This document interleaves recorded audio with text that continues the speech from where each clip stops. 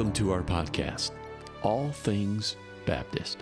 We desire to bring awareness to what we believe as Baptist, to engage the listener to understand different views of Baptist theology, and to help the listener know more about all things Baptist.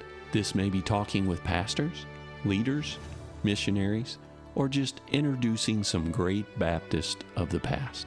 We hope that it is a blessing and help to you. And now your host, Dr. Steve Dameron.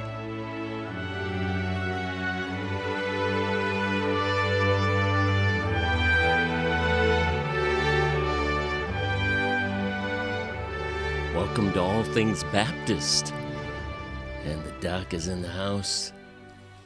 And this week and next week, we are prepping for a module that we're doing with Independent Baptist Seminary in Dubuque, Iowa. I'm not sure where that's at. It is in one of the 50 states. It's in the Midwest. But I'm going to have a sermon that he taught at his church in Dubuque, Iowa on the Red Flags of CCM. Hopefully it'll kind of whet your appetite for what we're going to be talking about, and that is a module that we're hosting in May in Dubuque, Iowa, May 14th, 15th, and 16th. It's a Tuesday, Wednesday, Thursday, and Pastor Tom Brennan's going to be teaching on discerning right and wrong music. So hopefully you enjoy this, and then next week we'll interview him with some questions in regard to what he will be teaching in that module in May in Dubuque, Iowa. Enjoy. In the following Wednesday, 3 weeks on contemporary Christian music. That's what CCM is short for, contemporary Christian music. You say, what's contemporary Christian music? The word contemporary just means modern or new. So it references music that would, not our music is what they would label conservative or traditional. And this is the term they use. Sometimes they use the phrase contemporary worship music. If you find a church that talks about praise and worship music, that means CCM. Generally speaking, if you look at a church and there's a band on the platform, it's CCM, a CCM type of church. They're in all kinds of churches nowadays.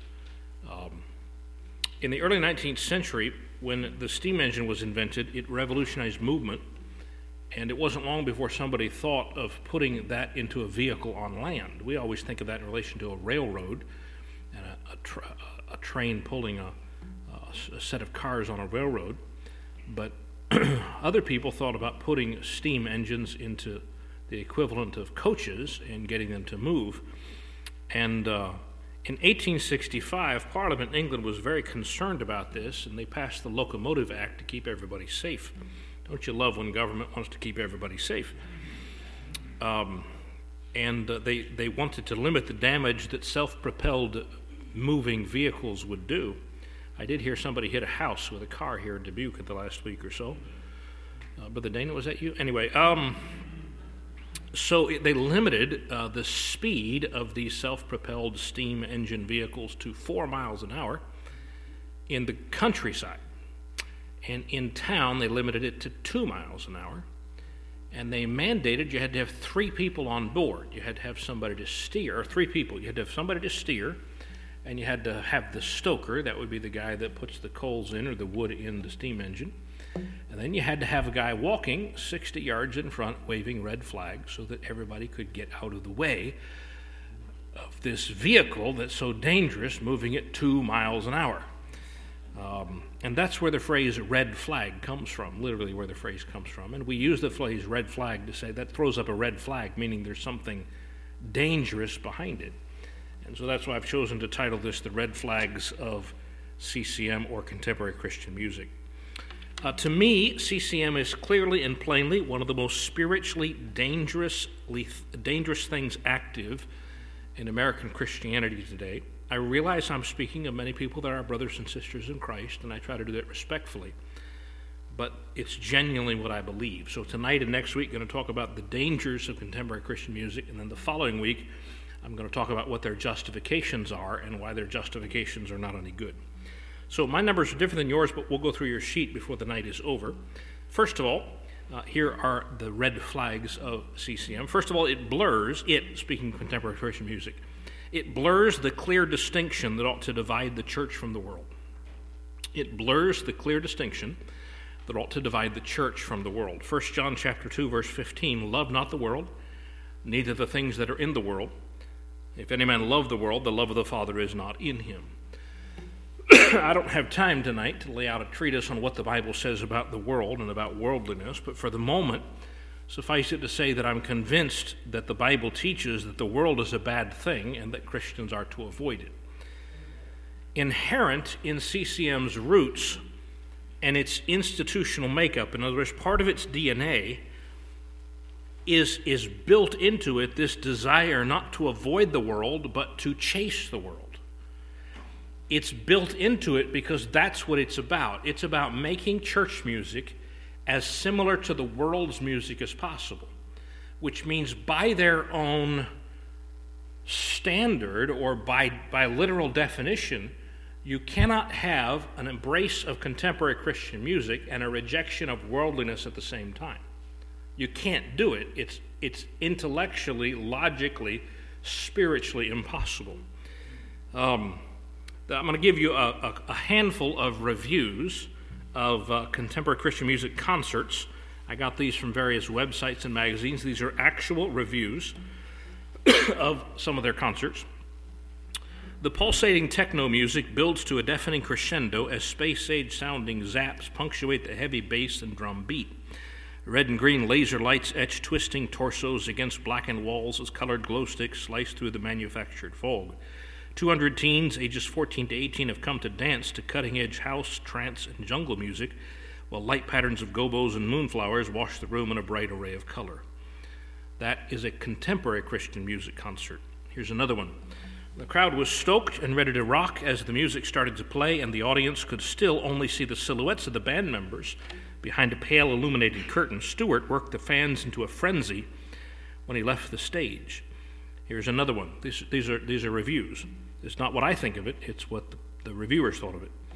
At the first chords, the crowd began pogo jumping in unison to the crisp guitar, driving rhythm, and sweet harmonies. A funky retro spiral light projector swirled behind the band, accentuating the hipness already fighting the fog machine for control of the room's atmosphere. Owen dedicated the next song to the ladies. The laid-back southern groove brought the crowd back to a head-bobbing frenzy.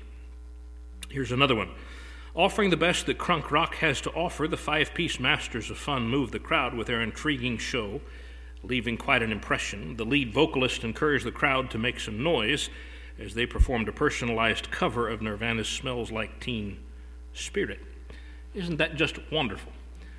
Those are rock concerts, but they're Christian rock concerts. I realize they're not church services, they're Christian rock concerts, but there is a blending of that atmosphere increasingly that comes into churches that accept that kind of music. When I was looking for a church, I knew I was leaving Chicago and I did not know where I was going to go next. I looked at more churches than I could possibly explain to you that were without pastors. One of the things that I did first when I heard that a church was without a pastor, I pulled up its website, but the thing that told me more than its website was the church's Facebook page.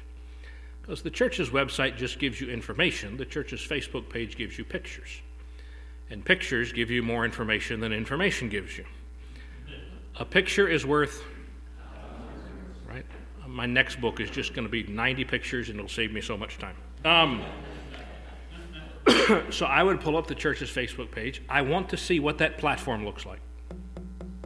That's the first. You say, well, you're broad brushing and you're being harsh and judgmental.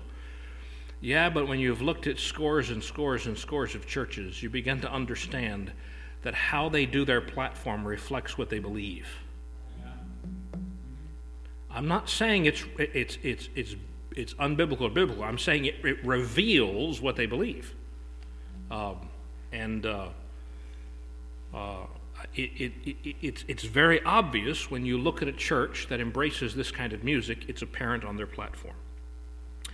There is very little barrier between what is the predominant culture of this world and what those kind of churches like. I asked one time, and I've got numerous friends that go to these type of churches. I have friends that pastor these kind of churches. And I asked a group of them one day, I was just feeling ornery. I said, it happens to me only on days that end in Y. And some of you are like, what's so funny? You'll get it by slow freight. I asked them, I said, when's the last time you heard a sermon against worldliness in your church? And nobody could answer me. Well, but I thought you're talking about music, not the preaching. But you don't understand. When you embrace that kind of music, you give up your whole church's antagonism to the world. You cannot embrace that kind of music and still maintain an antagonistic attitude toward the world. You can't. Amen. And so you can't preach sermons against worldliness, because how can you preach sermons against worldliness when your music program is dedicated to be as much like the world as possible? You just can't do it. It becomes impossible.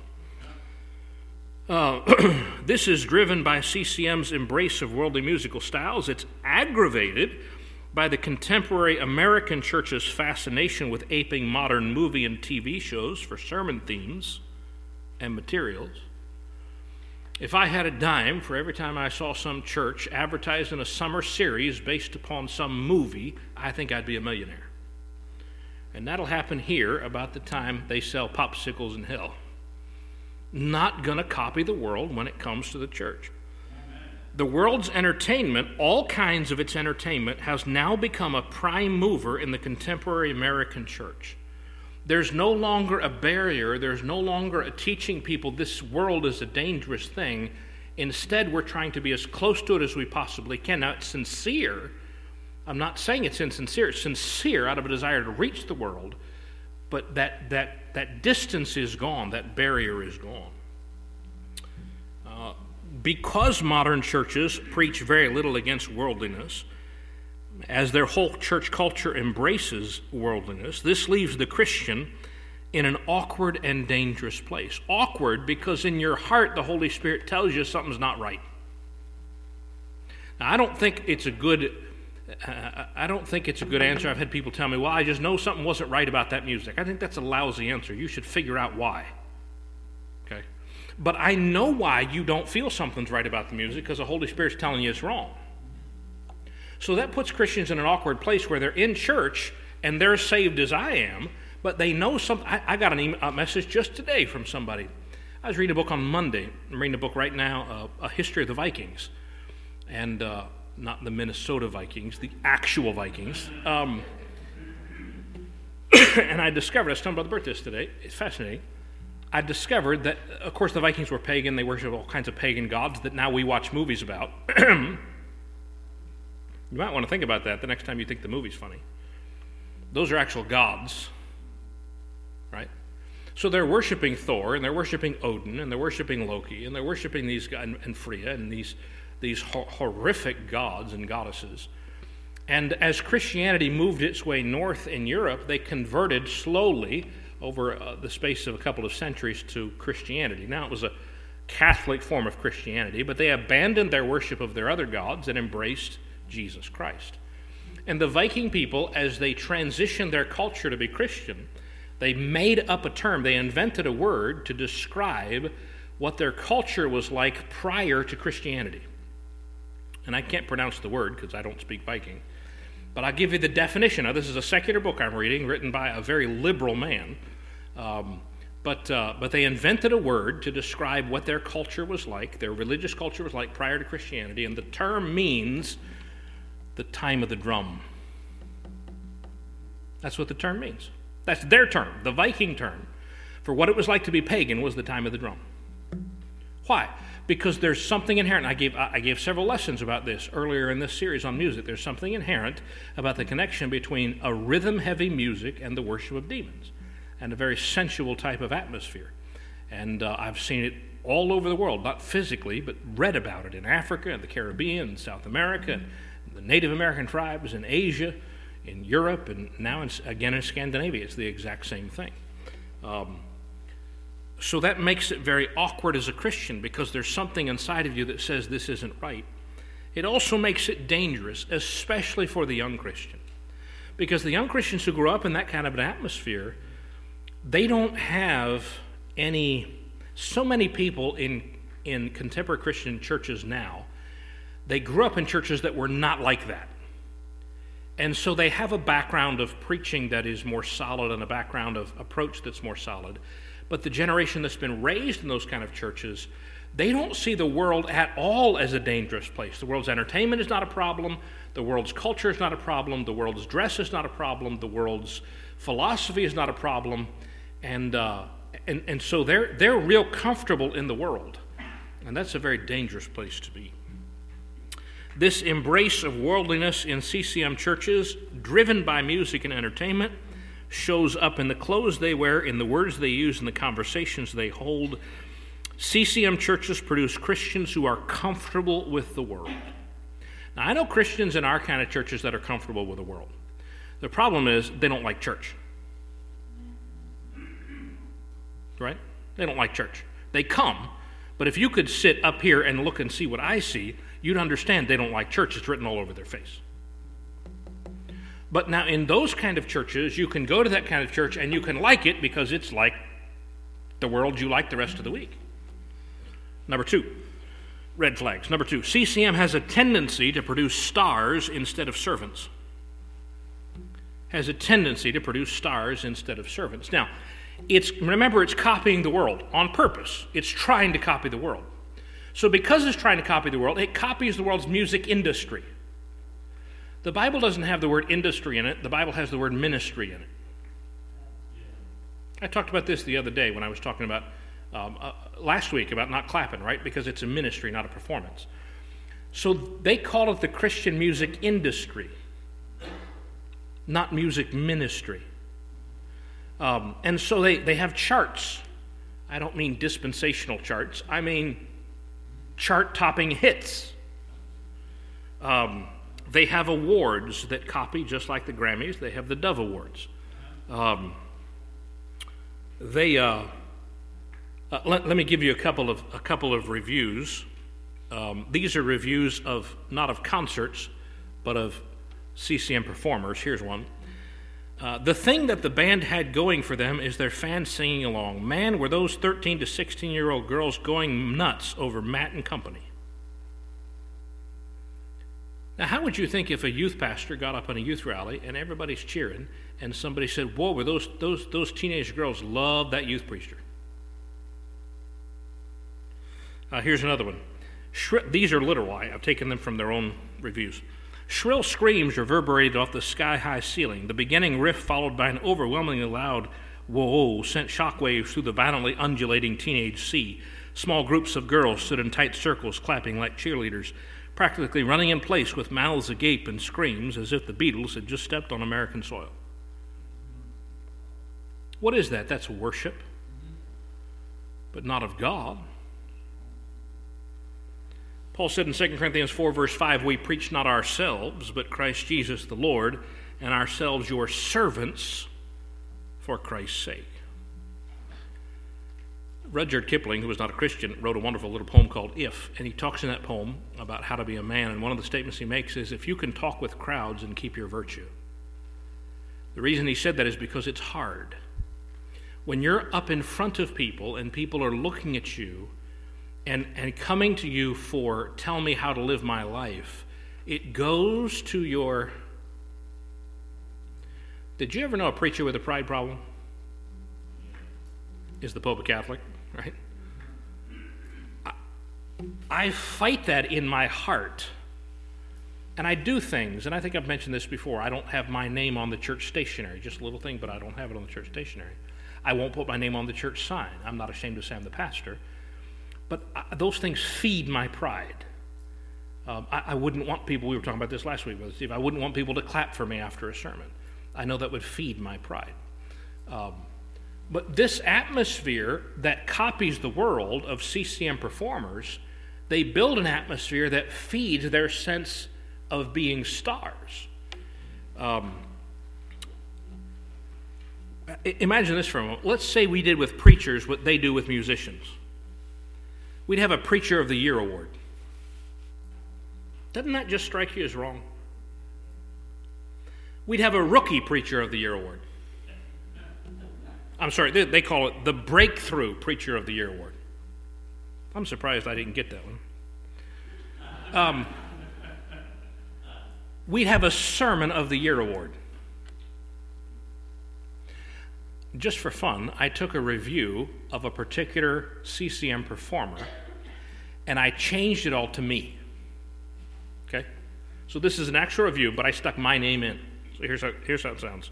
This is from Christianity Today, which is the most famous American Christian magazine. Tom Brennan deserves high praise for combining multiple interests into a single cohesive preaching style.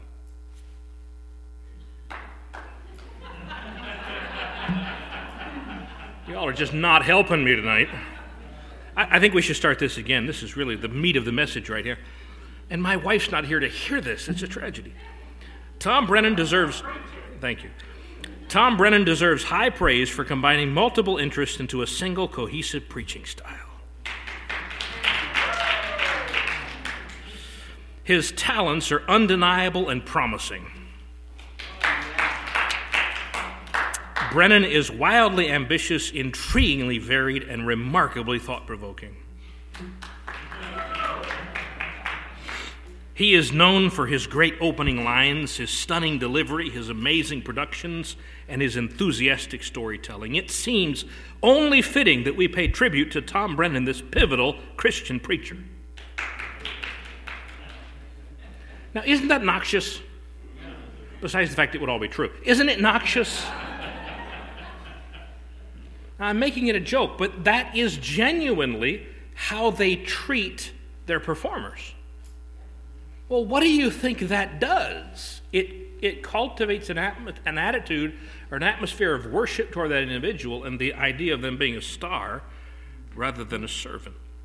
The world loves to glorify itself. Jesus told us to die to ourselves. When you hear a choir sing or you open up your songbook for a congregational song, your attention here is first drawn to the song. That's what you notice first.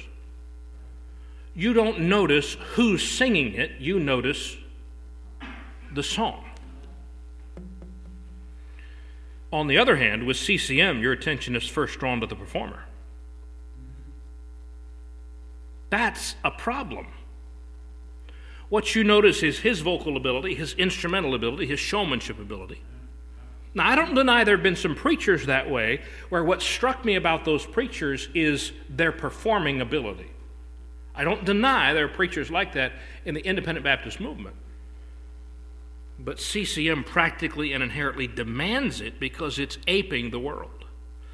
Number 3, CCM has a tendency to convert the church service into a show. I talked about that last week. I'm not going to talk about it again tonight. Number 4, CCM has a tendency to produce in Christians an incorrect understanding and application of worship. I spent, 4 weeks earlier this year or last year teaching you what the Bible says about worship. The church service is not a worship service. But beyond that, what do they call the people that lead their music? A worship leader. Brother Greg is not a worship leader, he's a song leader. Words mean things. And the reason I don't call him a worship leader is because when you use terms like that, you teach people to associate worship with music. You say, what's wrong with that? Because worship is so much bigger than music. See, my critics they'll say, well, you're trying to limit worship. Our church is good at worship, and you independent Baptists are lousy at worship. I would disagree with that emphatically. It's not us who limit worship, it's them. They call it the worship time, with the worship team, with the worship leader. And they sing praise and so people associate all of that with, I'm getting my worship on. Worship is so much bigger than music. And when you associate it so tightly with music, you've removed it from all the other places where it ought to be. You've limited it. I'm not teaching that series again, but it comes in here. Number 5, CCM has a tendency to produce user-friendly Christianity. user-friendly Christianity. By user-friendly, what I mean is this. It redefines God as oriented toward us instead of us oriented toward God. Does God exist for us, or do we exist for God? Now, God's gracious, God's long-suffering, God is merciful, God is loving, God is compassionate, God is understanding, God is so good to us. But listen, beloved, He did not create Himself for us. He created us for Him. The Presbyterians are right when they said the chief end of man is to enjoy God and glorify Him. The chief end of man is to glorify God and enjoy Him forever. Right? Our job is to serve God. Our job is to make God look good, to glorify Him. Whether therefore you eat or drink or whatsoever do, do all to the glory of God. Our religion is oriented toward Him. It's pointed toward Him. The Bible is not first a self-help manual. The Bible is first the revelation of, it shows me who God is. And it's become a key thing to me in my preaching. I must constantly be showing people who God is in my preaching, because that's how God designed it. But CCM inverts that, flips it the other way. For example, it does this in contrast to preaching. Preaching is meant to directly confront the individual with their hopeless sinfulness in the eyes of a holy God and demand they change. I was just talking with Brother Gene about that this afternoon in my office. We were going over some things about preaching. Preaching demands a verdict. Preaching comes to you and says, you've got to change something. That's what preaching does. CCM music isn't preaching. It's art. They have CCM artists. That's their term, not mine. There. What do artists do? They art. Art wasn't made for preaching. The Bible doesn't say you go into all the world and do art. Art's not made to confront people. Art's made to express yourself. Art's made to show beauty. I'm not against art. I'm for art. But when you essentially, and what do these churches do? They minimize preaching and they maximize music. You know why? Because preaching confronts people, makes them feel bad. Music, what is music? It's a emotional language, and it makes people feel good. And they want people to leave the service feeling good. And so they maximize the music and minimize the preaching. Less confrontation, more feeling good. CCM seeks to produce in the audience a good feeling, so it must go light on repentance, light on sin, light on judgment, light on hell, light on condemnation, light on confrontation. And as such, it makes God seem much more approachable than He is. Isaiah said, I'm not saying God's not approachable. God's approachable when we humble ourselves. What did Isaiah say? I saw God, and He was high, and He was holy, and He was lifted up. And what was his reaction? I'm a man of unclean lips. Everybody in this old black book who ever saw God did the exact same thing. They fell flat on their face. Fell flat on their face. That's the reaction when you're confronted with who God is and who you are in retrospect. Not only do we find this true in contrast with preaching, but we see it produces a user-friendly Christianity as revealed in the service structure. I have 2 books in the conference room that defend the use of contemporary Christian music. I have many more that criticize it. I have 2 that defend it. Read them both. One is by John Frame, who's a Presbyterian, and the Presbyterians had the same, they call them worship wars, the same battles over music in their denomination that Baptists have had.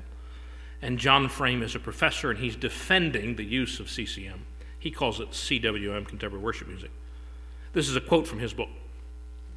He's talking about CCM. This is his words in a book defending CCM. Not my words about him. This is his own words. He says, these non-traditional forms of worship have displayed some fairly common patterns. So he's going to describe what this music is like in a church service. More contemporary language and music, informal atmosphere, greater emphasis on joyful celebration, less on mourning over sin. The church seeks to encourage an atmosphere of welcome and friendliness. CW, contemporary worship music, avoids turnoffs like ancient liturgy, emphasis on denominational history and theological distinctives, 10-minute prayers, 40-minute sermons, uncomfortable seats, ministers begging for money in crowded parking lots and restrooms. The preaching assumes little congregational knowledge of Scripture and doctrine and avoids technical theological language. It begins by addressing felt needs. Sometimes the church uses drama and films and multimedia, usually to pose questions the sermon seeks to answer. CW is often called seeker-sensitive or user-friendly. All of those things he just praised as being wonderful, I think have a problem. When you criticize prayers that are 10 minutes long and sermons that are 4 minutes long, and you replace that with music that makes people feel good, there's a spiritual problem down the line. I obviously don't think our church ought to be unfriendly or unwelcoming. But you listen to me tonight. If an unsaved person can sit in our church for months on end and not feel uncomfortable, then what's the point?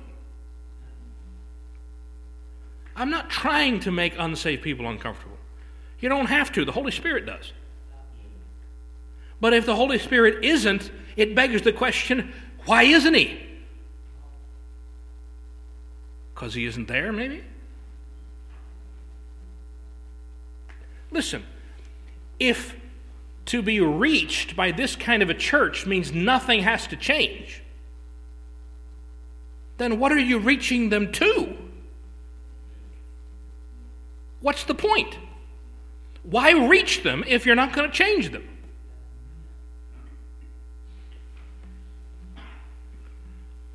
CCM and its underlying philosophy seeks to make the lost man completely comfortable in church. I don't want the lost man to be comfortable in church. I want us to be kind and friendly, but I don't want someone sitting in my services living in adultery to be comfortable. Or violating any other of God's commandments to be comfortable. I want the Holy Spirit to be bothering them. My predecessor in Chicago, God bless him, he was an old school kind of a guy. When he got there in 1982, the church had a sign out front that said, "We have a comfortable pew for you." First thing he did was take that sign down. He didn't like that word comfortable. Now, he didn't understand this as well as I do. I'm not criticizing him. He's in heaven now. He knows the truth. But he understood instinctively. If our goal is to make the lost people comfortable, that means we have to adjust ourselves to produce an atmosphere they'll like. But the Holy Spirit doesn't like those kind of atmospheres. See, the lost man in this situation doesn't feel any pressure or see any need to change. He doesn't feel any sense of condemnation. Why? Because there's less preaching, there's less confrontation. And by the way, you'll always hear churches like this talk about grace, and I'm for grace. Don't you hang me on that. I already spent 10 weeks in here teaching about grace. They talk about, we don't judge, totally misunderstanding Matthew chapter 7. They don't want to put any pressure on people. The lost man doesn't feel any sense of condemnation, only approval and welcome. In his mind, then, God feels toward him like that church does. Like my life's okay. I don't need to change anything. I'm just going to show up, enjoy the performance, and feel good and go home. Beloved, I'm not trying to make you miserable. But if the preaching doesn't confront you, if it doesn't force you to reckon with your own behavior, if a church service doesn't make you examine yourself, then why go? Amen. What kind of a doctor would it be if every time you went to see him, you said, "I'm sick"? He goes, "Oh, no, you're fine. Here, take this pill. You'll feel better." What the Beatles sang about pills that make you faster and smaller and larger. And right, just take a pill and don't worry about the problem. Just take a pill. Doctor pats you on the head, says, "Listen to this nice music, and then have a nice day." "But doc, you haven't fixed my problem." "I don't need to fix your problem. I just want to make you feel good."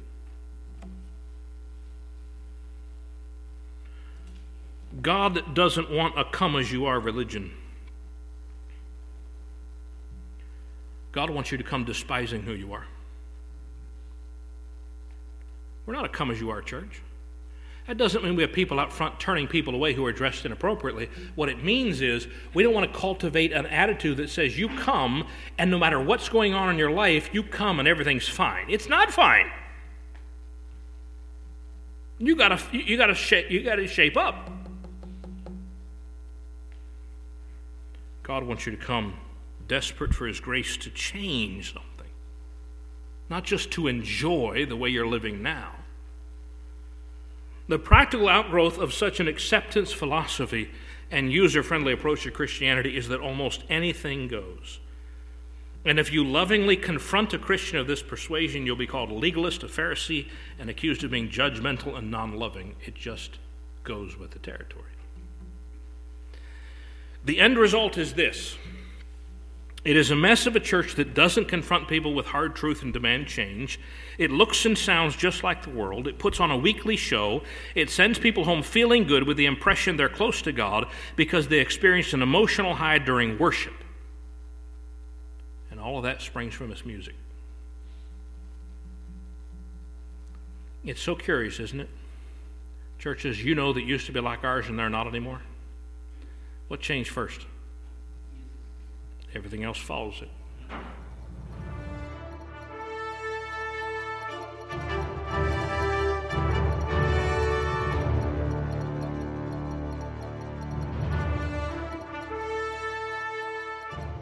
We trust you were challenged to find a biblical path for navigating through some differences within Baptist churches.